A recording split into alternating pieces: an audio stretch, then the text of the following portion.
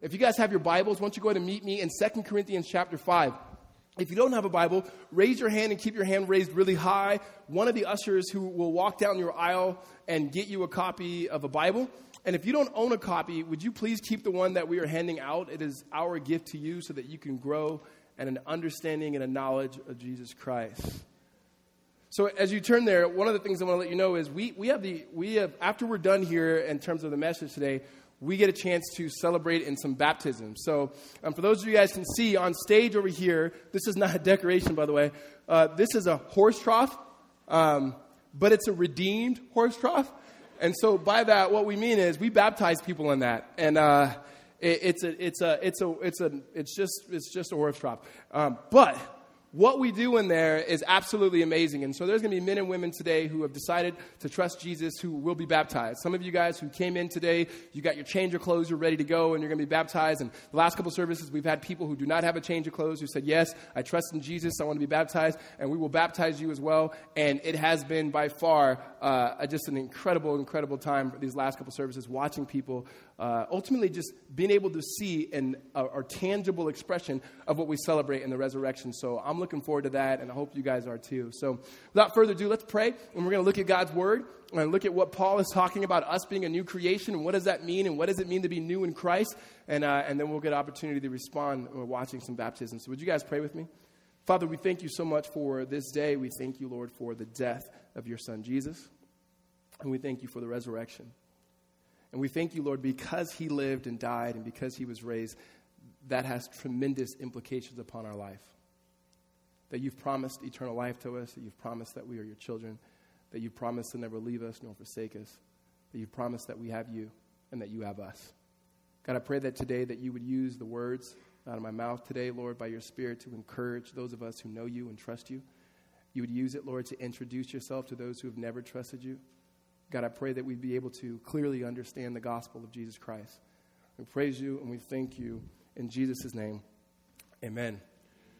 We all have people in our life where this has happened in your life once or twice, doesn't matter. You have people in your life that because of their words and because of their actions, like it's changed the way you live. This can be positive and sometimes this can be negative. But because of what they say or something they've said or something they've done, it's changed the way that you live, right? And to me, that's been coaches in my life, right? I love coaching. Like this, I try to coach as many youth sports teams as I possibly can. Even if my kids didn't play sports, I think that I would be coaching sports, right? I'd be that awkward guy, like, why is this dude coaching all these young kids? It's like, hey, man, I promise you, I just love sports. Right now, we're coaching baseball. And I say we. My wife's not coaching with me, but since I'm gone, we're we, right? I figure when she runs a marathon, I say we run a marathon.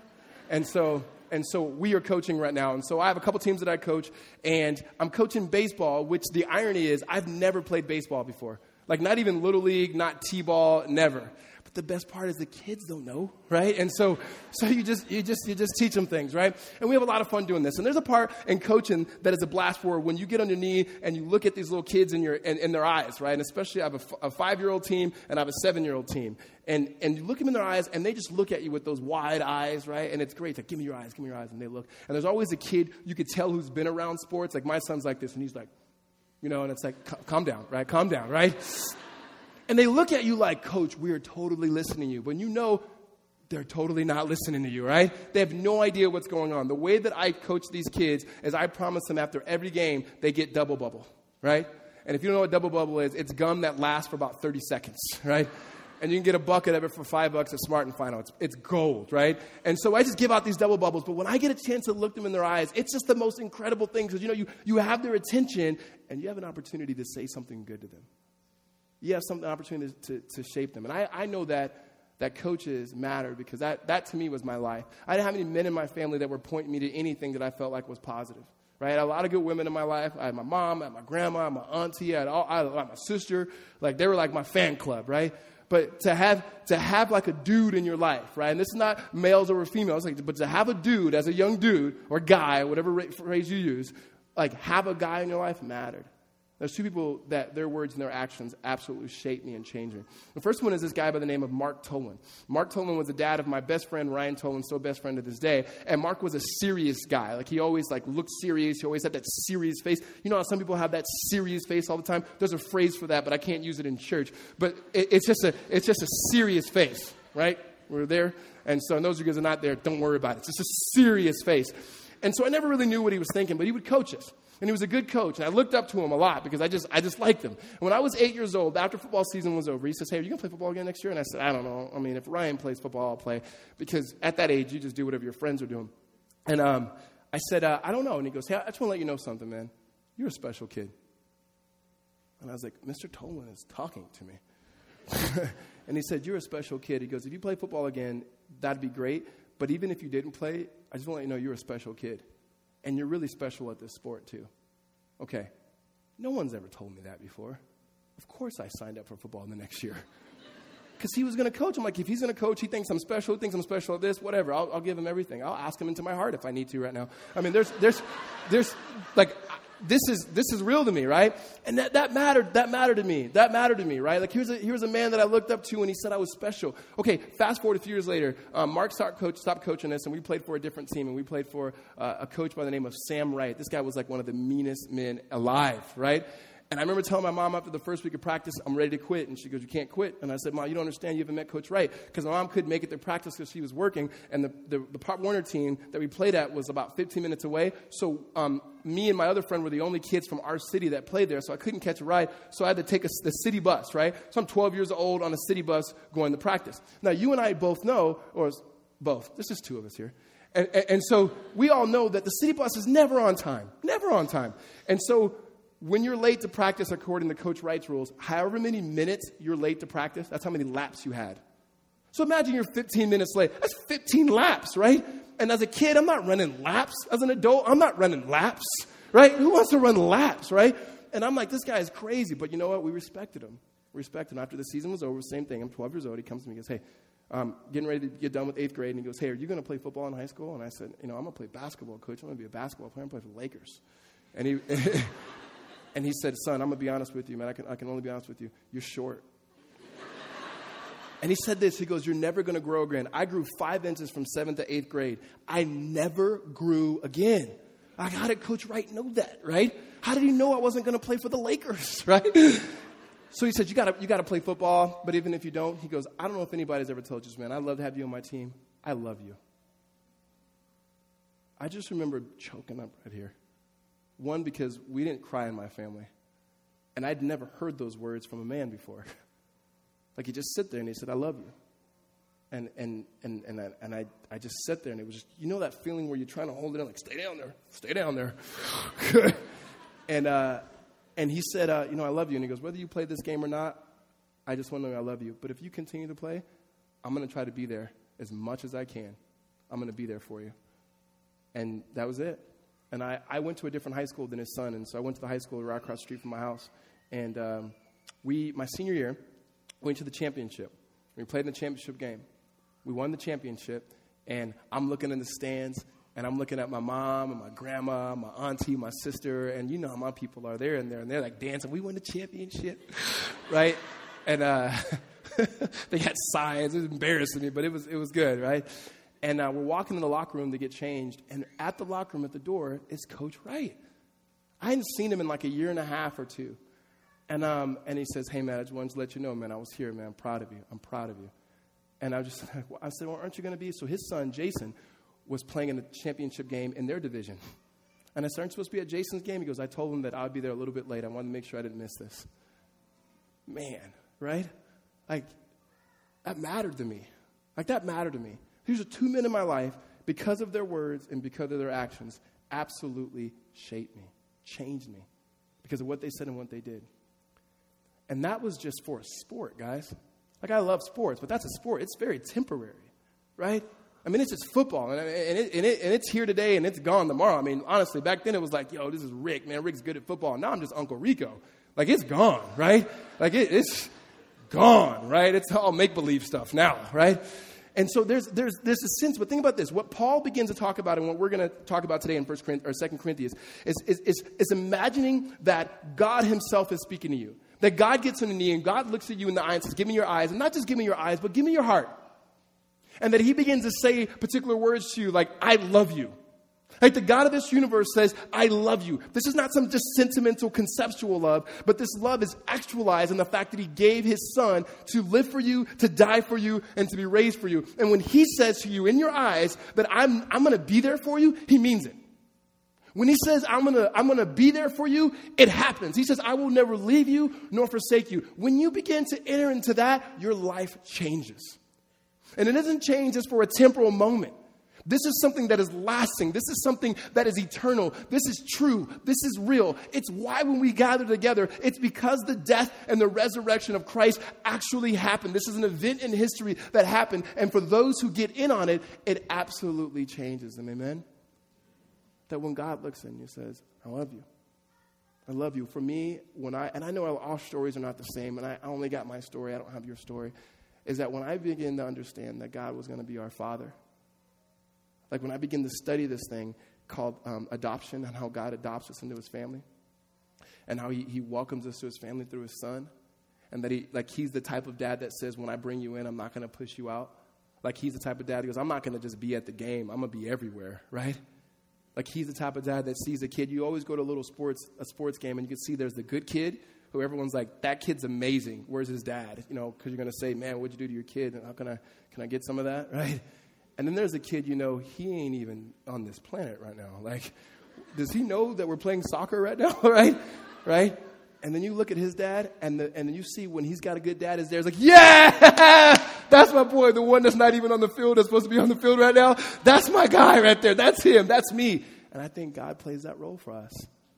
Like God is going, I'm not worried about your performance. You're my child. I love you because I love you. And when you enter into that type of love, you're changed. You're changed. And that's what Paul begins to talk about here. And so if you have your place there in 2 Corinthians chapter 5, verse 17, here's what he says. We got one verse here, one verse. He says, therefore, if anyone is in Christ, he is a new creation. The old has passed away, and behold, the new has come. And so here's the context here. In the beginning of chapter 5, Paul is talking to this group of people. And he's talking to them about their lives and their bodies and ultimately how they live in a certain body, but there's going to be a better body coming. Because this is the second letter that he wrote to this church. The first letter that he wrote, he addressed in chapter 15 about the resurrection. He addressed to them ultimately that the lives that we have now and the bodies that we have now for those of us who are in Christ, that we will be raised with glorified bodies, bodies that are incapable of sinning, bodies that are incapable of decaying. And so if you hear that and you believe that, you're like, Jesus, when is this coming, right? Like if you hear that, like what is, like when is this happening? So he has to write back again to him and say, hey, I know what you have now, he says, it's like a tent. It's not going to last forever. And you're longing for this new body. You're longing for this resurrection life. He goes, you don't have it yet fully, but there's a part of you that's already heaven ready. There's a part of you already that will never change. And that is, if you are in Christ, the spirit that is in you is a spirit that is bringing about the resurrection of Christ in your life. Meaning the same power that raised Jesus out of the tomb is the same power that is already at work for those of us who have trusted in Christ Jesus. He goes, that's already there. All the other stuff you got, pigeon toads, knock-knee, we're going to take care of that, right? But the Spirit of God in you, that's already there. So we're going to walk into that and go, what does it mean that we are a new creation? What does it mean the old is past and the new is here? So let's start again, 17. He says, therefore, and I got to pause because if you know me and you've been around here, you know that we're going to say, whenever you read a therefore in the Bible, you have to ask the question, what is the therefore? Therefore, all right? I can tell the earliest service were the people who usually go to church here all the time because they're all, therefore. And I was like, my people, right? It says, what is it therefore? And here's why. Because you want to understand, okay, the writer is making a transition, and this is a connecting word. But in order for us to understand what he's about to say next, we have to understand what he said before. And so when we begin to understand what he said before, this verse will actually make sense. So read with me in verses 14 and 15. He says, for the love of Christ controls us. Because we have concluded this, that one has died for all, therefore all have died, and he died for all, that those who live may no longer live for themselves, but for him, who for their sake died and was raised. It's a reading thing. All right. So he's saying there's something that absolutely controls me. And he says this. He doesn't say you know what, my morality, my performance, my keeping up with Jesus, my striving. He goes, no, man, it's the love of God that controls me. Like the love of God absolutely keeps overwhelming me. And I love this. This is not Paul as a young Christian who's just going, I'm really excited about Christ because I just made a decision for him. No. This is Paul as a mature Christian going, guys, this is how this goes down. You start in the love of God, you continue in the love of God, and you're sustained in the love of God. If you want to understand, it's the love of God. And that word God there is the word we get for God the Father. It's the love of the Father that absolutely controls me. Or another translation says compels me. Like everything else that flows from here, it happens because of his love. And he says, and here's how this love is manifested, is that he gave this son who died so that ultimately died for all. Like sin of the world. So those of us who now live, that we may no longer live for ourselves, but live for the one who at infinite cost to himself, he gave himself for us. Like our whole life is wrapped around that particular truth. As Christians, sometimes we think there's deeper, better theology and doctrines out there, but everything hinges on the fact that God loves us. Right? The song that we teach kids, like, Jesus loves me, this I know, for the Bible tells me so. Done. Right? The rest of your life, just keep figuring that out. Is there anything else that yeah, you do know some other stuff, but it all flows from the fact that God loves me. Think about this. God is a creator. No doubt about that. He created everything. But that's not what he's been doing the longest. God is a redeemer. No doubt about that. He redeems us. But that's not what he's been doing the longest. You know what he's been doing forever? He's been a father loving his son. I mean, just imagine that, right? I love talking to grandparents, and if you get an opportunity, great-grandparents. Because you hear them how they parent it, and you just get wisdom because they've been around it for a long time. Like, God is saying, I've been doing this forever. Like, I don't know anything else that I do better than loving my child.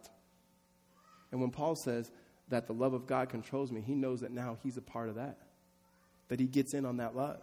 And that every single person that's in Christ gets in on that. So God's like, I do the parent thing. Like, nobody out-parents me.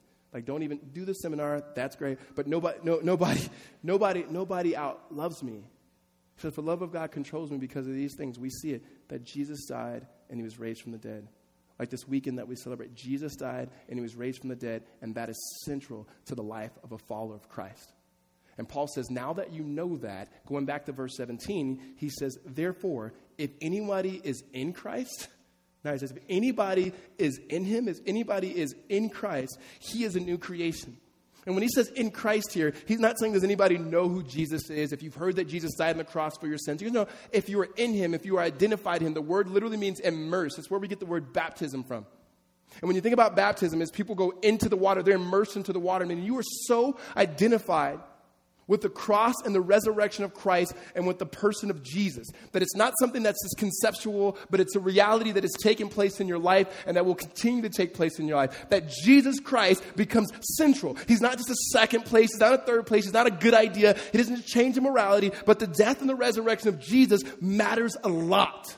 No. It matters most. And everything else flows from that. He goes, if anybody is in Christ, he's a new creation, right? You're a new creation. No, don't get weirded out by that new creation. It's not like Jesus is filming some sci-fi movie starring you or something like that, all right? Like there's no weirdness in new creation. He's trying to say that there's a new work that has happened, and that is a new work that is happening. See, the one word that I do not like, and I refuse to use with my kids, it's the word potential. I can't stand that word. Because we look at these kids or whatever. Somebody's done it to you, and it's usually some well-meaning person who loves you, is an employee or employer or something. And they go, you have the potential to do, right? And then what happens? If you never reach that potential, you failed. When really, you probably overachieved. Hey, you got the potential to be the president of the United States. It's like you cured cancer, but no, you didn't become the president. Get out of here, right? There's got to be some level of going why is that standard here? And potential, the reason I don't like it as well, it's about what you can do, right? I used to always have people growing up, man, you have the potential to do this, and I felt that pressure. I felt that. Oh man, I better, man. All right, I better do that, and it's all about you. The gospel doesn't say you have potential. You know why? The gospel is not about what you have to do. That when Jesus looks at the finished you, like the most glorified you, That when God looks at you in Christ, he sees the end. He sees what it's going to look like when you are with God for all eternity. And he sees it here. He saw it way over here. And at no point does he go, you got potential, right? No, because he's done the work. It's done. It's finished. You're going to be there, but I'm not there. Doesn't matter because it's up to him. I love things that are guaranteed. Right? When things are guaranteed, it's like it's done, it's already paid for. That's a good deal. When people tell me, hey, man, I got tickets for you. And you selling me these tickets or you got tickets for me, right? I got tickets for you. Where are these tickets at? I'm going to get them to you. No. They put in my hand, guaranteed, thank you, I love you. Right? Like that's what you want, guaranteed. Here's what Paul is saying. If anybody's in Christ, this person is a new creation. Guaranteed. Guaranteed. It's done. Like there has something that has happened in your life. There is a change that has happened. Now, when he says new creation, what Paul is doing is he's taking what God is doing cosmically, and he's saying he's starting with you individually. And here's what I mean. If you look at Revelation chapter 21, it begins to talk about what God is doing ultimately and will do in the resurrection. And it says this, and then I saw a new heaven and a new earth. For the first heaven and the first earth had passed away, and the sea was no more. And I saw the holy city, New Jerusalem, coming down out of heaven from God, prepared as a bride adorned for her husband. And I heard a loud voice from the throne saying, behold, the dwelling place of God is with man. He will dwell with them, and they will be his people, and God himself will be with them as their God. He will wipe away every tear from their eyes, and death shall be no more. Neither shall there be mourning, nor crying, nor pain anymore, for the former things have passed away. And he who was seated on the throne said, behold, I am making all things new.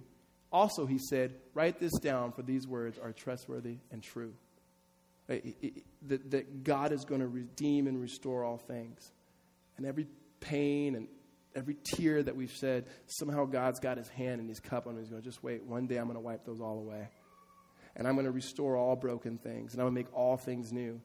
And what Paul is saying here by saying that in Christ you are a new creation because of the finished work of Jesus, because of the righteousness of Christ, because of his death and his resurrection is it's already yours and it's already begun in you. Meaning the leaking of the power of the resurrection that will redeem the whole world is already happening in those who place their faith in Christ Jesus. Like it is not up to you. Like your change is not up to you. If your change was up to you, you're kind of hosed, right?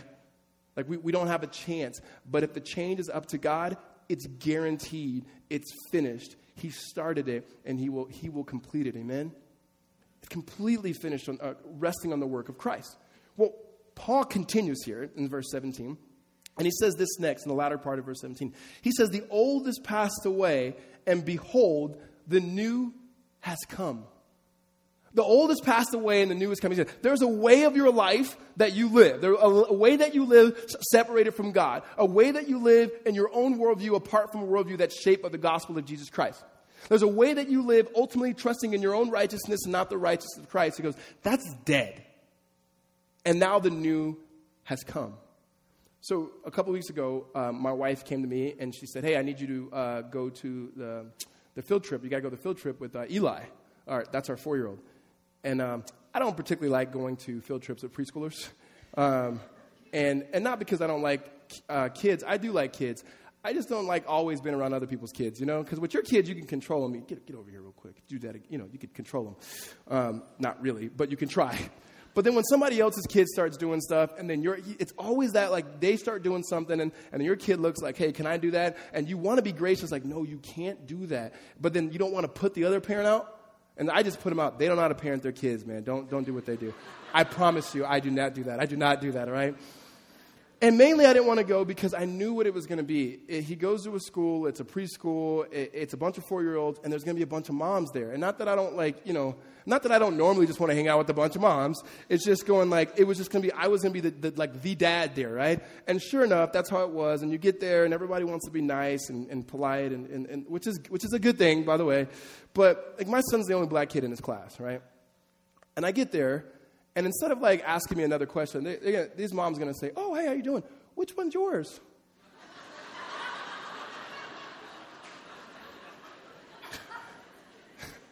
It's like, The Chinese kid right here, actually. He's with me. I don't know who that kid is. Who looks just like me. Right, and it's like they're nice, and we get into this. So the field trip was the beautiful, the Butterfly Wonderland, right?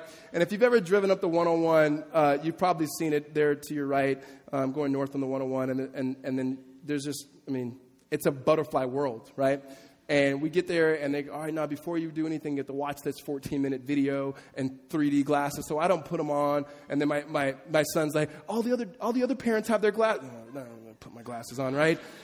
And it was actually really impressive, to be honest with you. It was really impressive because they tell you a lot about the process of metamorphosis, where a caterpillar goes from being a caterpillar to a butterfly. And we know that story. We've read the book, right? The Hungry Caterpillar. We've all read the book, right? And it became a beautiful butterfly, right? And so we understand that. But what was interesting was, you get some facts and some details and so forth, which I think were great for an adult. But I'm thinking my 4-year-old is just like trying to grab the butterflies because he thinks they're really coming off the screen right now. But and I'm like, yeah, my kid right there.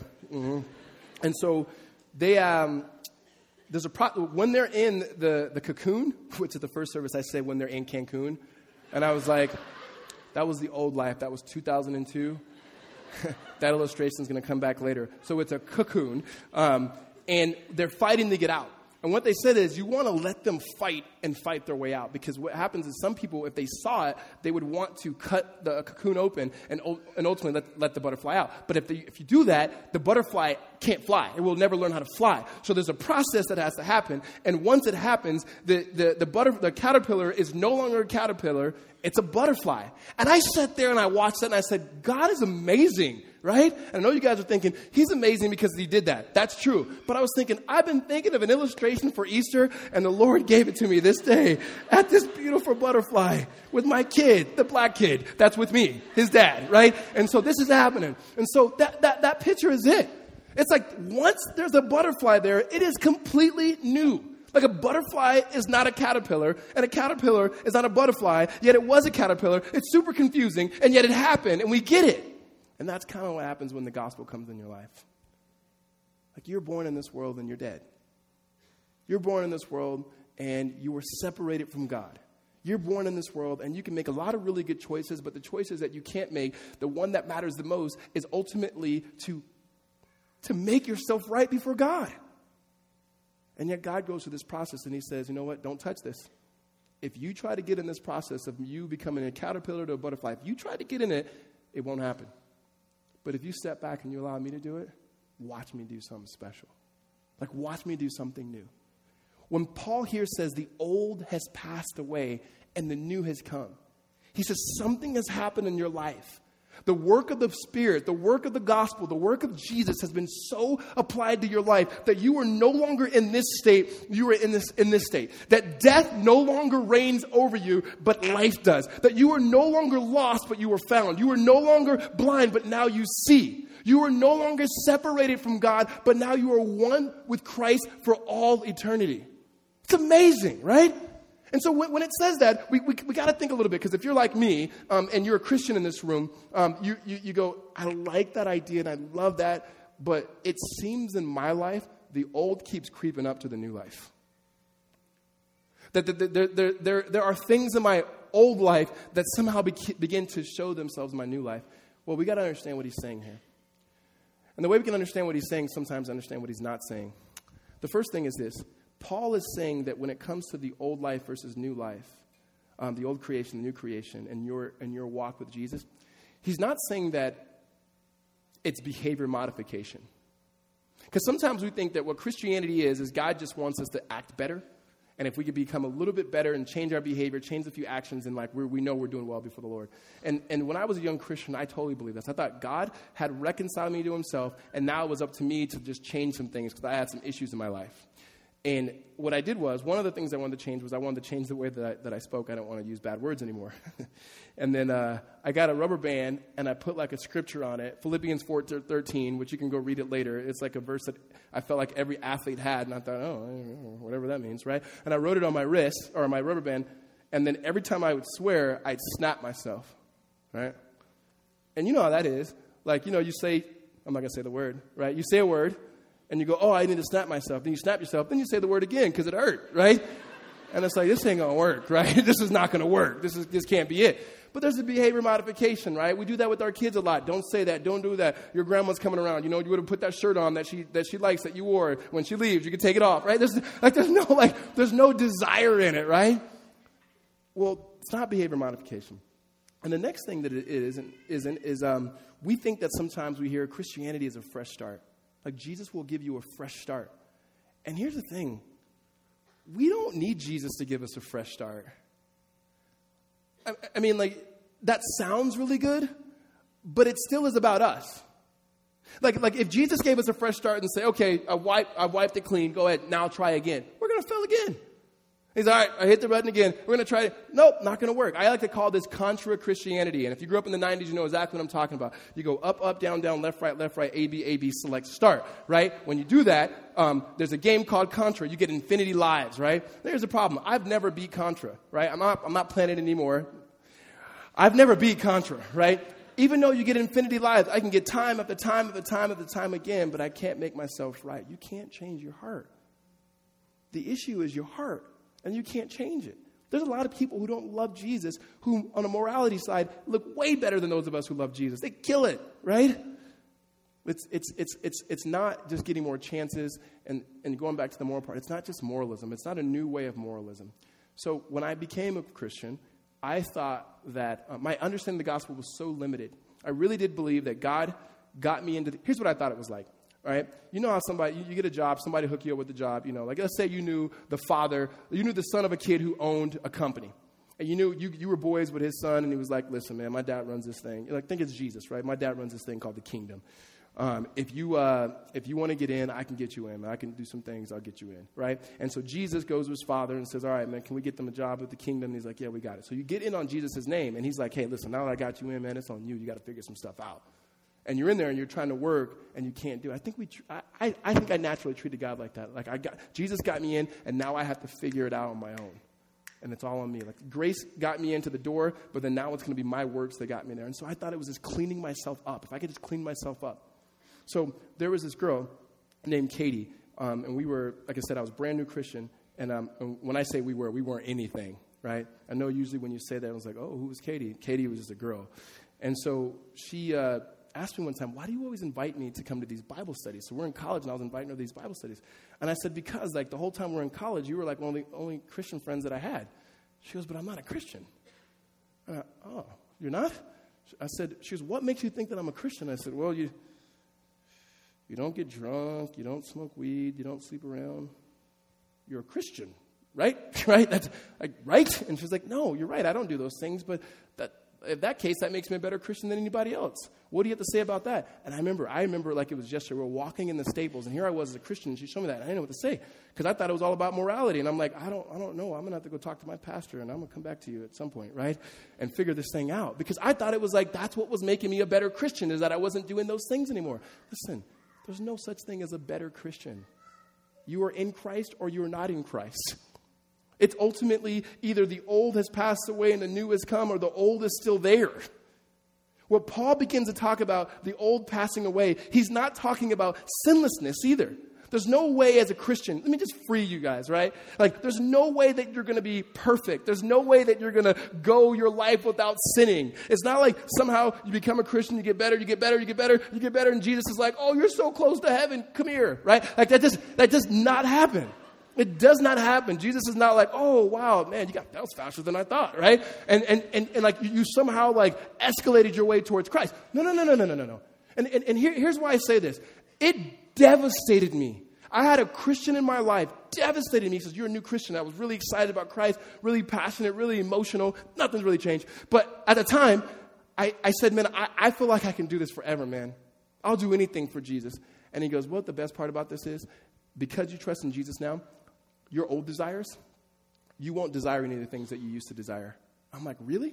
And, I had what some people have, that new Christian buzz or whatever it was, right? And it faded away. And you know what? All the desires that I had before I was a Christian, I had as a Christian. In fact, I felt like they were even stronger now because I couldn't do them anymore. And then when you fell in it, I don't know about you guys, but when you fail, And not like, oh, I lied or I said a swear word or whatever, because that, that stuff still continues. When you fall in a way that you thought you would never fall again, or you fail, you sin against God in a way, you begin to question, are you really his? You begin to question, like, was this real? And you go to passages like this, and you say, behold, the old has passed away, and you're going, man, the old seems to be alive in my life right now. And it feels like it's actually winning. Then you question if you really is. And if you're like me, you do silly things to try to remind yourself. I would do things like just try to read my Bible to see if somehow God would speak to me. I would turn on Christian music and go, I like this, and I have to be a Christian to like this, and so that I know I'm in, right? Like, it was just like silly things like that. But what Paul is talking about here is not perfection.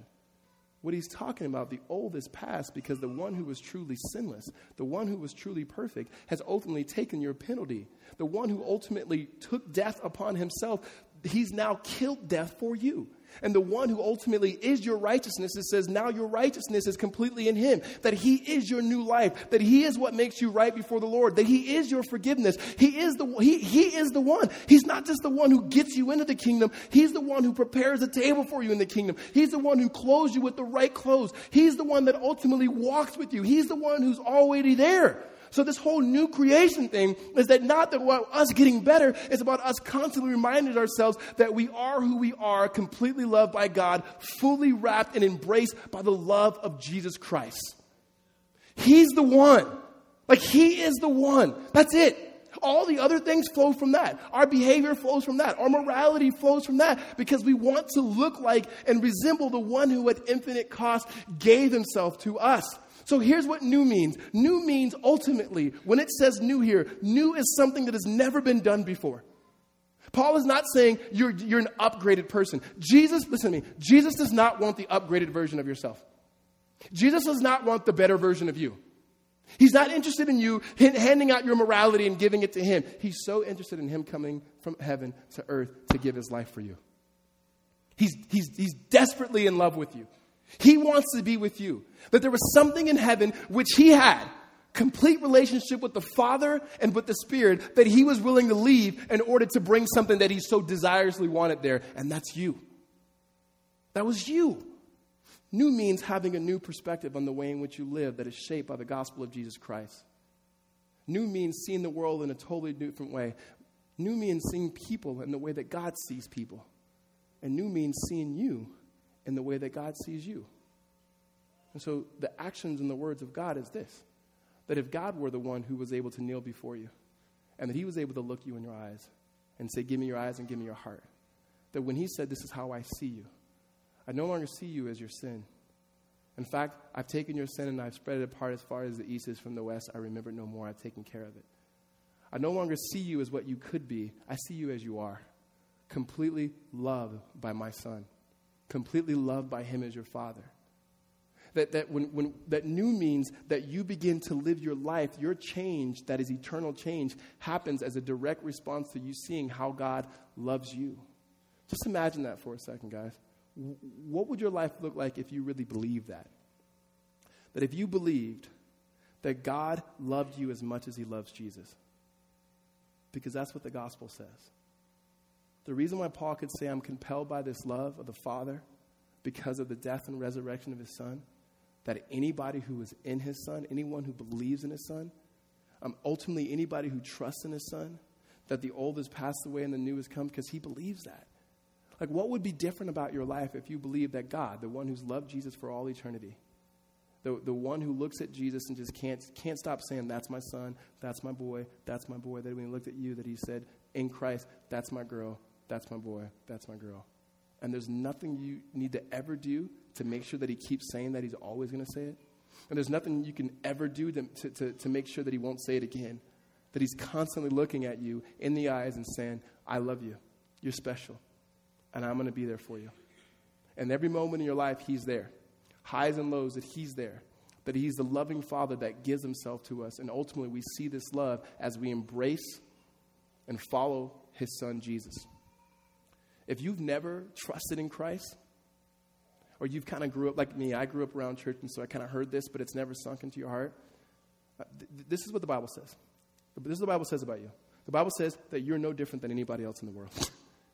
And that everybody in this world is born in this side. And this side is separation from God, and it's death. And that there's no way you can work your way to God to cleanse that. But God in his love works his way to you in Jesus. And that it says if you confess with your mouth and you believe with your heart, that if you believe in Jesus, that you, not in your work, but you can just completely say, Lord, can you accept me on behalf of Jesus, not me? Will you accept me on behalf of Jesus? If you trust in that Jesus, then you will be saved. All you have to do is accept his acceptance of you. And the Bible says you will be saved, you'll be made right. And then what Paul talks about here will be applied not only to those who are in Christ, but those who are becoming in Christ and believing. And so all of us in Christ Jesus now, we get to realize the old being passed away and the new is here is we ain't caterpillars anymore. We're butterflies, right? Like we are beautiful butterflies, right? And I know that some of you guys masculine men, like you are a very masculine, beautiful butterfly, right? But a butterfly nonetheless. Fly, right?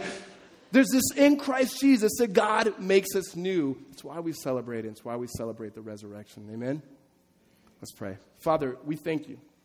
We thank you for your life and your love. We thank you, Lord, for all that you've given us and all that you've done for us in your Son, Jesus, Lord. We pray that your Spirit would continue to lead. Your Spirit would continue to guide.